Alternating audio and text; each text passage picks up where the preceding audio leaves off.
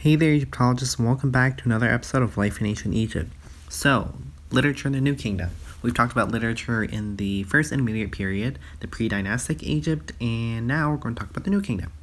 So, between the Middle Kingdom and the era known as the New Kingdom falls the time scholars refer to as the Second Intermediate Period. During this era, rule in Egypt was divided between the foreign kings of the Hyksos and Lower Egypt at Avaris, Egyptian rule from Thebes in Upper Egypt, and control of the southern reaches of Upper Egypt by the Nubians.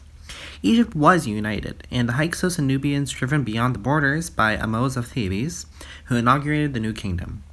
The memory of the Hyksos invasion remained fresh in the minds of the Egyptians and was reflecting in the political policies and the literature of the period. The early pharaohs of the New Kingdom dedicated themselves to preventing any kind of incursion like that of the Hyksos, and so embarked on a series of military campaigns to expand Egypt's borders. This resulted in the Age of Empire for Egypt, which was reflected in a broader scope of the content in literature and art.